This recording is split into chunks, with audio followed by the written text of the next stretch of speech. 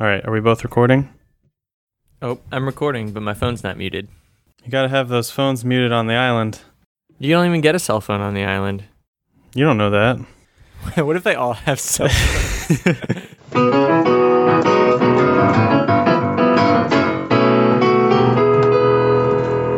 Hello. Welcome. We're on the island. Your premier podcast talking about islands and traveling and all the things you can do on an island, the things you can eat on an island, the animals you could see on an island, the climate you can enjoy, and, of course, the 3 things you would bring. I'd probably bring a big old bag of my family's turkey jerky and my Bible and, I don't know, some other ambiguous item that doesn't really matter. They say the Bible is the best thing to bring because it's like cheating as far as books.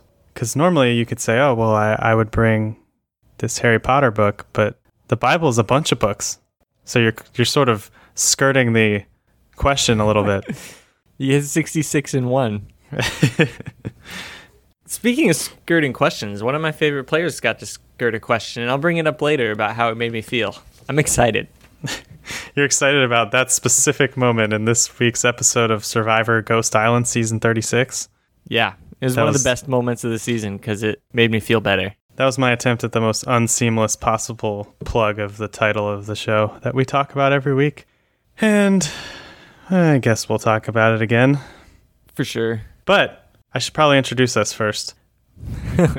I like that. I like people knowing who we are.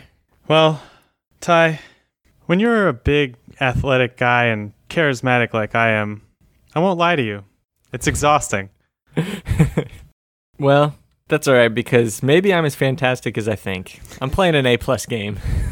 Even a little better than you thought you were, huh? Yep. Anyway, I'm Taylor Gaines, and I'm not sure he fully understands what's going on in his own head. He's an angel in a devil's body. It's Tyler B. Commons.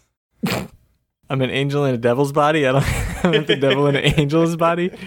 I don't get the royal Libby treatment? That's okay. Yeah, it's Tyler B. Commons, and I'm here. And I apologize if I have morning voice, because it's the morning. I literally woke up like 10 minutes ago, It's a good Friday, and neither of us are at our normal jobs, so we're here to do our favorite job, talking about Survivor, and you know what? It never feels like a job. No, it's a pleasure. I literally look forward to it all week. You know, talking about Survivor is like going to a resort after you've been in a slum. The slum of the work week, and then you get to go home and just enjoy little things. You wouldn't believe the squalor we've been in. God, he's the worst. We didn't even get coffee at the other place. We got to talk about it, but I'm 2 shades of pissed off. I feel like we had such a good thing going with the producers this year. I promised myself I wouldn't talk about the edit that much, and maybe you can argue against me and make me feel better, but I just hate these audience blindsides where they pretend like, oh, the decision's all on Angela. Whatever Angela does is what's going to happen. It's either going to be James or Desi. And then when it comes down to the vote, straight up 4-1 James. And there was never even really a question, apparently. So it makes sense. I think from a strategic level, I just hated the presentation of it, especially with the setup that we had. It seemed like it was going to be more interesting. Yeah, but you have to remember that there was no idols in play. There was another tribal reshuffling. It had to happen. I was cheering for James to stay and the tribe try to stay physically strong, but sending him home, you can't say it was a bad decision. You know, it didn't seem like he had really any alliance out there. He was just he was a floater. So the fact that he went home, I liked that, and we've talked about this, it's kind of sticking to a line. We're not getting blindsides that aren't blindsides, even though James thinks it happened. You know what I'm saying? Well, I think he just didn't think Michael would flip because they were kind of the only original Malolos or whatever. But, I mean, when you think about it, Navidi has been so strong. They'd never wavered once during all the Bradley Kellen votes against Michael and co. Mm-hmm. Poor Michael, by the way. Oh, my God. Tribal again. How much does this guy have to go through? I just feel bad for the guy because he's he seems like he's a good player and he's a victim of circumstance. We always talk about that when reshuffling happens, that, people get screwed over by the shuffle. And Michael is like the picture perfect front runner model for what that means. That means he just stands out front and he's like, well, I'm in trouble. I've not done anything to be in trouble, but I'm in trouble. But somehow he keeps on squeaking by and he's personable and he's strong. So I think we're going to have to get to the merge fairly quickly. They don't wait all the way down to like 10 players, right? It's normally 12 or something. So I'm hoping right, but I think we're at 14 right now. We're 14. Because it was 3 tribes of 5. So the thing about Michael and the James vote that I was just talking about is that we have to remember he did vote for James before, so they weren't the tightest of alliances. And as Stephen Fishback pointed out in his weekly column, which I think is just excellent. Again, he does a great job of putting you in the mindset of the people who are out there and sort of what the best moves are. And I'll talk a little more about his piece in a second, because his analysis of Angela's psyche I thought was really enlightening. But he pointed out, if you're on the bottom, it always makes sense to vote with the majority when you can, which I suppose was Michael's eventual thinking, that he realized Angela wasn't going to flip and just went with it. So, like you said, hopefully he'll just find a way, man. But the thing we should talk about is Angela before we get into James exiting. Okay. And I thought this was a strange episode for her, pitting her against her own original tribe, which I really love James's note that are random, by the way, to begin with. I feel like no one ever calls out the BS of the tribe loyalty thing. But anyway, she obviously was feeling backstabbed. I guess 2 shades of pissed off wasn't enough to have her completely flip. By the way, I couldn't stop thinking about this when she said that. Have you seen the 50 Shades of whatever movies or any of them? I have neither seen nor read any of them. I've heard the books are literary tragedies, but the movies, which I unfortunately have not seen either. The third one came out recently, and there were all these articles about it, and there were these pieces I was reading about the first movie and how it was like quote unquote amazingly bad or whatever. And there was a reference in the article to a line in it, and I was like, I think this author's making this up. Like, there's no way this line's in the movie. So I go on YouTube and I look it up, and there's this scene where the main guy, who I guess is this weird fetishy guy who's trying to hook up with a journalist or something. I don't really know what the movie's about, but yeah, she's talking to him, and it's like a dark room, and he's facing a window, and oh no, she says, "Why won't you open up to me?" And I forget the exact words before the big line, but he's basically just like, "I just don't want to talk about it." And she keeps like pressuring him. And then she says, "Why won't you?" or whatever. And he turns to the window and the camera shows him from behind, and he goes, "Because I'm 50 shades of f***ed up."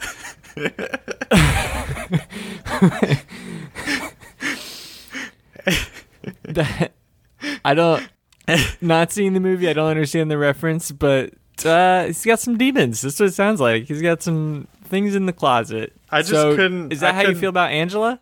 I just couldn't believe that was an actual line in a movie.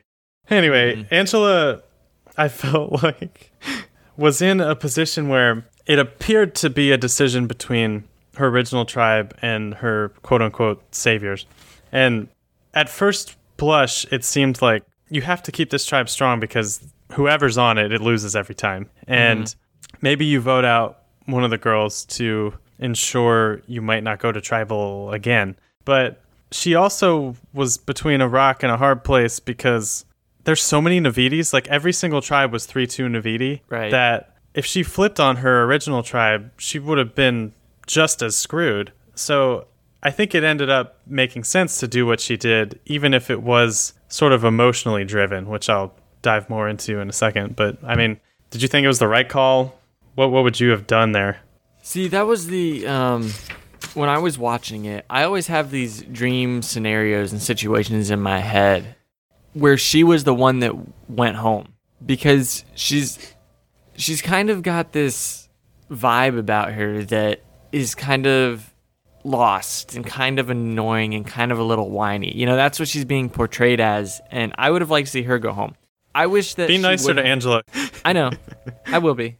Me and Sunday became friends, and I trashed her for a whole season. So I wish that she would have flipped, because right now that would have meant they could have wiped out all three of those Naviti, and she would no longer sort of be under the banner of Naviti. And then we get to emerge at 6'6", or 6'7", even, with, you know, the 6 original Naviti from the other two tribes, the 6 Malolo, and then she would have been, you know, the swing vote. That would have been a fun way to have it go. I can understand her sticking with her tribe, but it's never... I don't think it's good to stick with your tribe when you're on bottom. Maybe it's because I'm not out there, like you said. Fishback's article kind of points that if you're on bottom, vote with the majority. But I don't know that that's her best decision. And I don't know if this is 100% accurate, but I thought the insight he had into Angela was really smart. He talked about how survivor strategy is always very situational and personal, and the fatigue and paranoia and physical collapse that wears contestants down, it leads to them making strategic decisions based on deep-seated insecurities. The line he had was, nerdy players target the jocks that bullied them in high school. Former college athletes dulled by office life are frantic to recapture their former glory. Angela's visceral imagery, her family slit her throat, she said, shows how deeply she felt the betrayal, like her blood was pouring out of her. Like many people who have been backstabbed or throat slit, what Angela seems to want even more than revenge is to heal the wound. She wants to undo the betrayal and go back to a simpler time when she was a part of the Naviti family. I mean, pain runs deep, and I guess it's running deep for her. I just wish that instead of trying to heal it in the way she did, maybe she would have healed it and flipped. I don't have quite the psychological introspection. I just thought that made me appreciate the decision a little more, where she's coming from, because she's been presented sort of sporadically throughout the season. But we got a lot of good emotional stuff from her and James, and even Desi this week with her silent tears, to the point where I realized I was going to feel kind of bad again with whoever went home, which is good. And my theory, I don't know what you're thinking about this. Like, remember last season when they cast two people who knew each other, and they cast JP, who was just the worst? My theory is that they actually fired some casting people and got a new crew in there who did a much better job. Although, I guess this was filmed right after, or even before, maybe. So maybe that's a dumb theory, but either way, casting did a lot better this time, I think, because editing hasn't even had to work that hard to create compelling characters. Like, we've got Sebastian and Chris and Bradley. Gosh. Like, just off the top of my head, I mean, there's Michael obviously has been compelling in a different way. It's just been like a very entertaining group, and I am looking forward to them all just being together.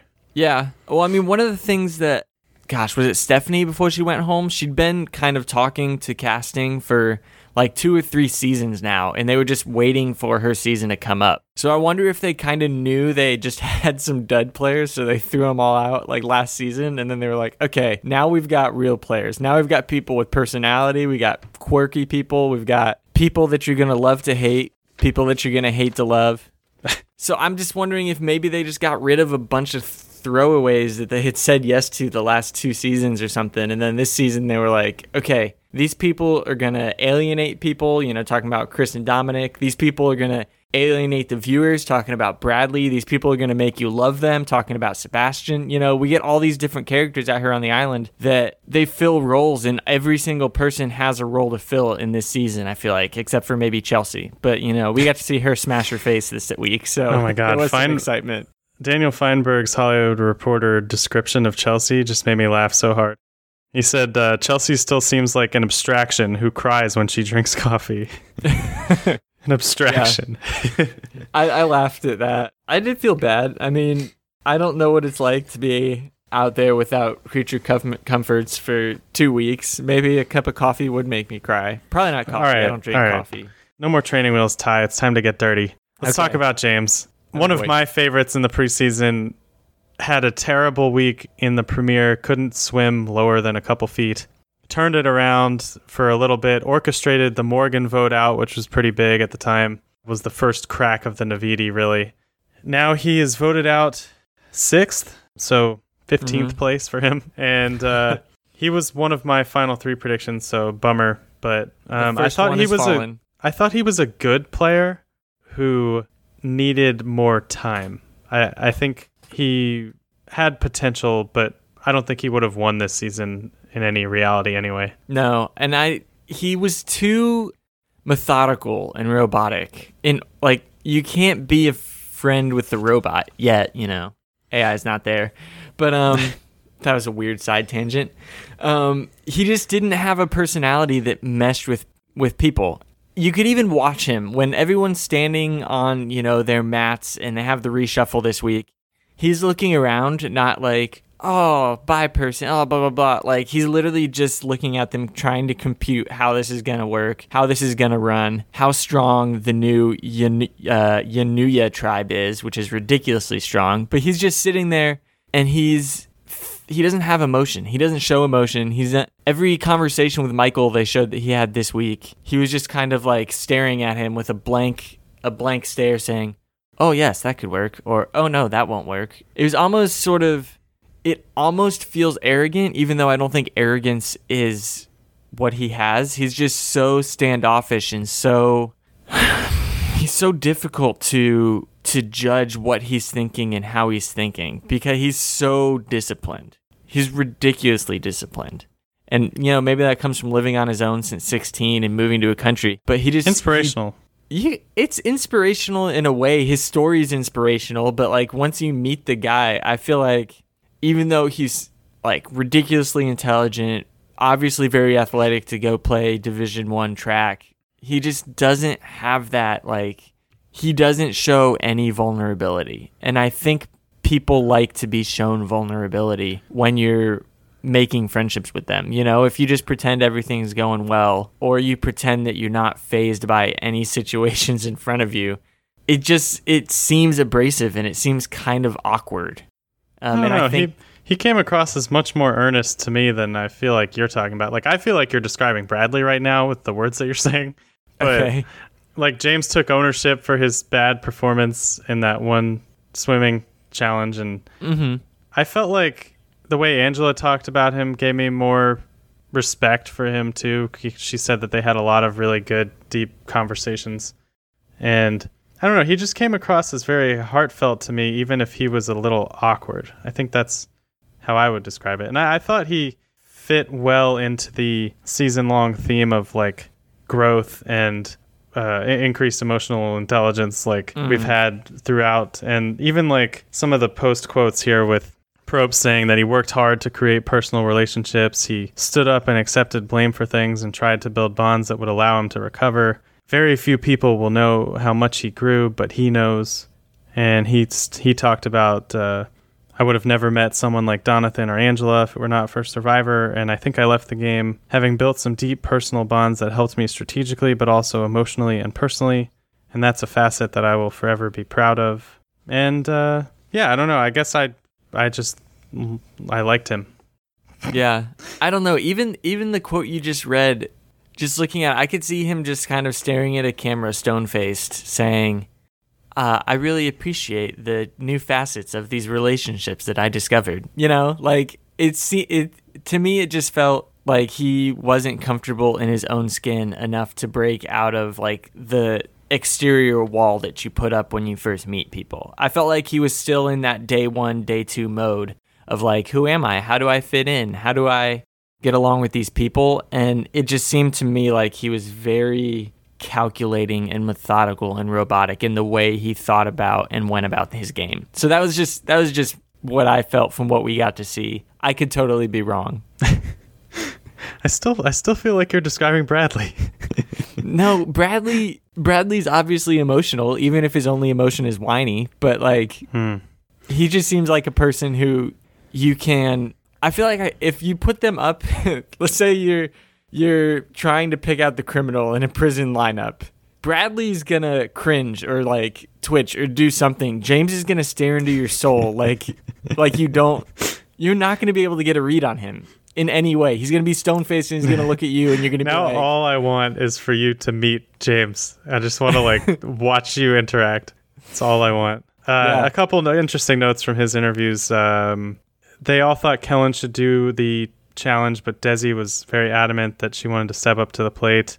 Yeah, she blew it. And then he said his Harvard track teammates have been making fun of him, saying, maybe you're fast on land, but buddy, you got to take some diving lessons. And he did say he actually had a friend who was a varsity Columbia swimmer train him, and he got a pretty good level of freestyle sprinting and diving down about 12 or 13 feet in a pool. But the adrenaline and trying to go feet down first was just not a good idea when there are strong currents in the ocean, blah, blah, blah.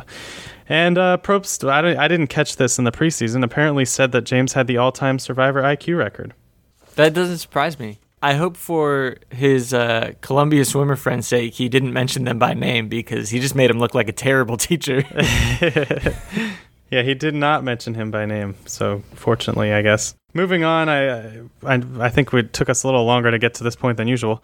A couple other things to talk about from this week. There are new tribes. Potentially too many swaps so far. I think there's a good argument to be made that people have no idea what the alliances and lines are. But the tribe we've talked about at length, which is now called Malolo, is Desi, Angela, James, Kellen, and Michael. Obviously, no longer James. The Navidi purple is now Donathan, Bradley, Chelsea, Dom, and Libby. And the green tribe, Yanuvia, is Sebastian, Wendell, Jenna, Chris, and Laurel. And like you said, green tribe, extremely strong. I don't know, hard to see them losing. Yeah, I don't see them losing any sort of physical challenge. Or even, I mean, today wasn't a physical challenge, really in the strictest sense of the terms, and they still had to come from behind, do really well even after Wendell left that bag. So Libby did take one in the chin, James took one in the nuts, Michael broke his shins, Chelsea hit one in the nose. It was pretty physical. It was physical, but it wasn't raw strength. It wasn't like, they weren't swimming a race against each other. They weren't lifting a box up over anything. They weren't. So it was physical, but it wasn't actually physical. Being physically strong didn't speed the process up in any of these, because no one could see what they were doing. Quick question on the challenge. Do you think having what was essentially a 3-person challenge is too much pressure and responsibility in a tribe setting? No, I really like these challenges. I like the blind pick challenge in the sense of, is it a 3-person challenge? Yes, it's a 3-person challenge, but somebody steps up and wants to be the leader. Like we've been saying, Desiree wanted that, and she wanted it bad. And she kept saying, even in the show, she's like, I wanted this to be my moment. I wanted this to be my thing. And she fell flat on her face. I don't have a problem with it being a 3-person thing. I kind of like the aspect and the pressure that puts on certain people. You could get to the game calling people out. You could make an argument for that. But I don't know. I just like these. Maybe I'm blinded because I like these challenges. Do you think it's too much? Do you think it's too much to put on the shoulders of just one tribe mate? I don't love it. I think there just needs to be a little more element of someone else having responsibility. Mm-hmm. But it was an entertaining challenge. I wouldn't fault it. It was one of the best challenges entertainment-wise the whole season. So it's fine. Yeah. I mean, they do a lot of stuff that's unfair to the players with tribe swaps and idols, and it's just sort of happens, I guess. Overall, I'm okay with it, but I would be upset, I think, if I was like one of the people who got screwed by it. Yeah, but I do feel like they generally do one of those puzzles and they take their blindfolds off. When they finish that's what I would say. Yeah, the blind running around, the blind leading the blind, and you have a caller and all that stuff. After that, the puzzle normally isn't the caller still telling blindfolded people what to do. So that was a new twist that even when I was watching it, I was like, oh, this is kind of weird. I thought 2 people were going to be able to rip it off and work on the puzzle, which may have taken it out of the hands of it being a 1v1v1. Worst moment of Desi's life. Worst. She had no Sean Moreno tears. If you don't get that reference, Google no Sean Moreno tears, and you'll totally No Sean understand. Spelled KNOWSHON, right? Look that up. I don't remember exactly how he spells his name because he's been irrelevant. Who do you think said this quote? Anytime you switch too often, you run the risk of confusing the audience. Daniel Feinberg. Jeff Probst. Oh. He said that, and I think he said it kind of ignorantly because I think they confused the audience. I saw a lot of people on Twitter like, I don't know what's going on anymore. Mm-hmm. And I'm curious to hear what you think. I was fine with it, but only because we follow it so closely that it was easier to keep up. Do you think this is too many tribe swaps? My gut instant reaction is yes, but with the way Malolo has been just getting steamrolled after steamrolled. Well, that's the other thing. We were going to get to the merge and no one there. They tried to do a tribe swap in order to help Malolo, and the way it went out was 3-2, 3-2, 3-2, and it's like, God, I could just see the producers like, damn it. Yeah, but I don't know. That could be a bummer, but it had to happen. It had to happen. You couldn't have the rest of the season up until the merge, which is 2 or 3 more episodes from this tribe swap, where Navidi just continues to steamroll Malolo. Malolo keeps sending people home. And then in the end of the game, you're going to have 10, because it was 10-10 this season, or was it 8-8? Yeah, it was 10-10. You couldn't just continue to have a final 10 being 9 Navidi and 1 Malolo. You know, like that's just not, it's not good TV and it doesn't feel fair. This gives that maybe a fake sense of fairness, but I They're don't just trying to mix it up so much that people just start breaking, I guess. Yeah, but I would hope so. This Navidi is weirdly strong so far. 2 more questions before we get to the power rankings. First, do you think Ghost Island is coming back? Ghost Island? What is that? No mention of it this week. None. Probst did say it'll be there till the end, but kind of a weird absence. And my other question, tell me what your favorite quote was. I'm going to give you a couple choices. Oh, Number 1, I look at myself being an entrepreneur, you know? Oh, gosh. Number 2, well, yeah, I played some beach volleyball in Cocoa a couple years ago. Number 3, which I said before, when you're a big athletic guy and charismatic like I am, I won't lie to you, it's exhausting. And number 4, for some crazy reason, people think that models might be self-absorbed. They might be dumb. Just a lot of things that might not be beneficiary in a tribe setting. Okay, so the last one's not fair because I just grew up on Zoolander. Like, anytime we were on a car ride, I watched Zoolander. So that's not fair. I'm throwing that one out. Sorry. Because immediately I want to pick it, but I think that's because I'm so biased. I think his beach volleyball story was ridiculous because who was it? Underrated, definitely. Sebastian? Or who was talking about?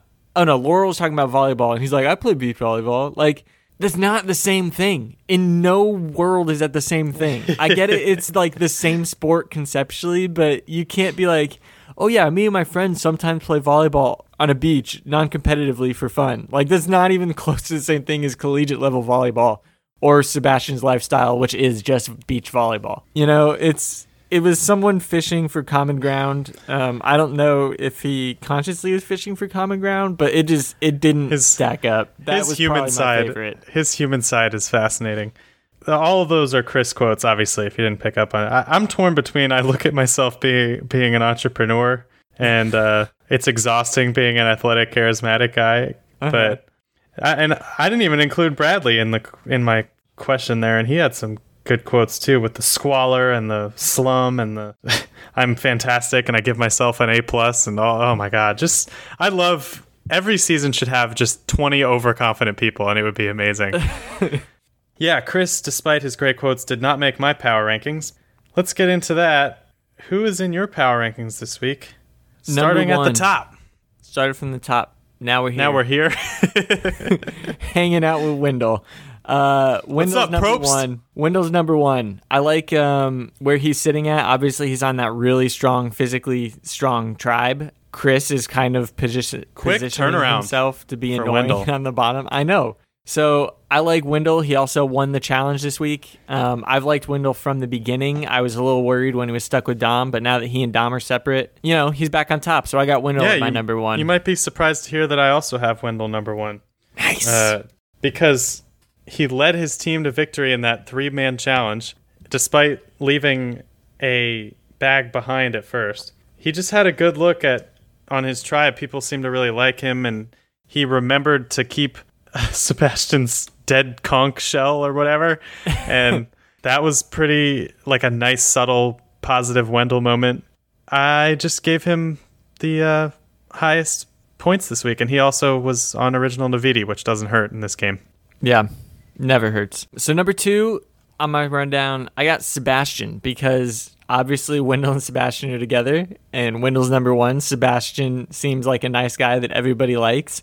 Again, he's on a strong winning tribe that I think realistically all 5 of them should make the merge. So yeah, number 2, old Seabass. All right, number 2, I want to talk about furniture. No, actually, Jenna's not going to make it on my top 3. Number 2, I am going to the losing tribe and pulling out Kellen, because I'm realizing now that she has had a run over the last few weeks where she's been theoretically in constant danger, but completely safe the entire time.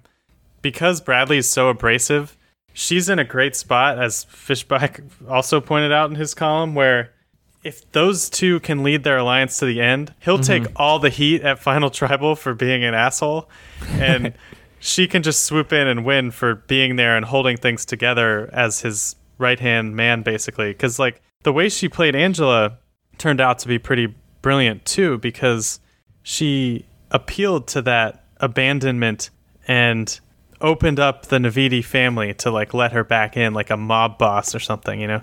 My only fear with her is that her emotion can get the best of her at times, but her game to this point has been impressive enough that I have her number 2. Okay, and I got her at number 3. There's really not a whole lot to add to what you're saying. She is on the losing tribe, which is why I had her 3rd and not 2nd. But she's leading. She's being strong. She's being the voice of reason. She has her emotional moments, like you're saying, but I feel like they generally come in her one-on-one interviews. You know, when she's around her tribe, she's poised and calm and collected. So yeah, Kellen, number 3, 2 thumbs up. She's doing great. Who you got your 3rd? 3rd, I kind of have a pity point here because I just feel so terrible for Michael. The fact that he's managed to survive and come out of it looking pretty good, I just wanted to put him in that 3rd spot before I don't have the chance to. Yeah, I like that pick. I think he's definitely a strong candidate to come back because, you know, Jeff might say he was screwed because of the situation, not because if he had gotten voted out this week, I would have never felt more strongly about someone needing to have a chance to return to the show. But fate is the homie. I was so sure that was a Sebastian quote when I saw the episode title. I was like, I know. There's no way Sebastian is not the one who said that. But that's Desi, obviously.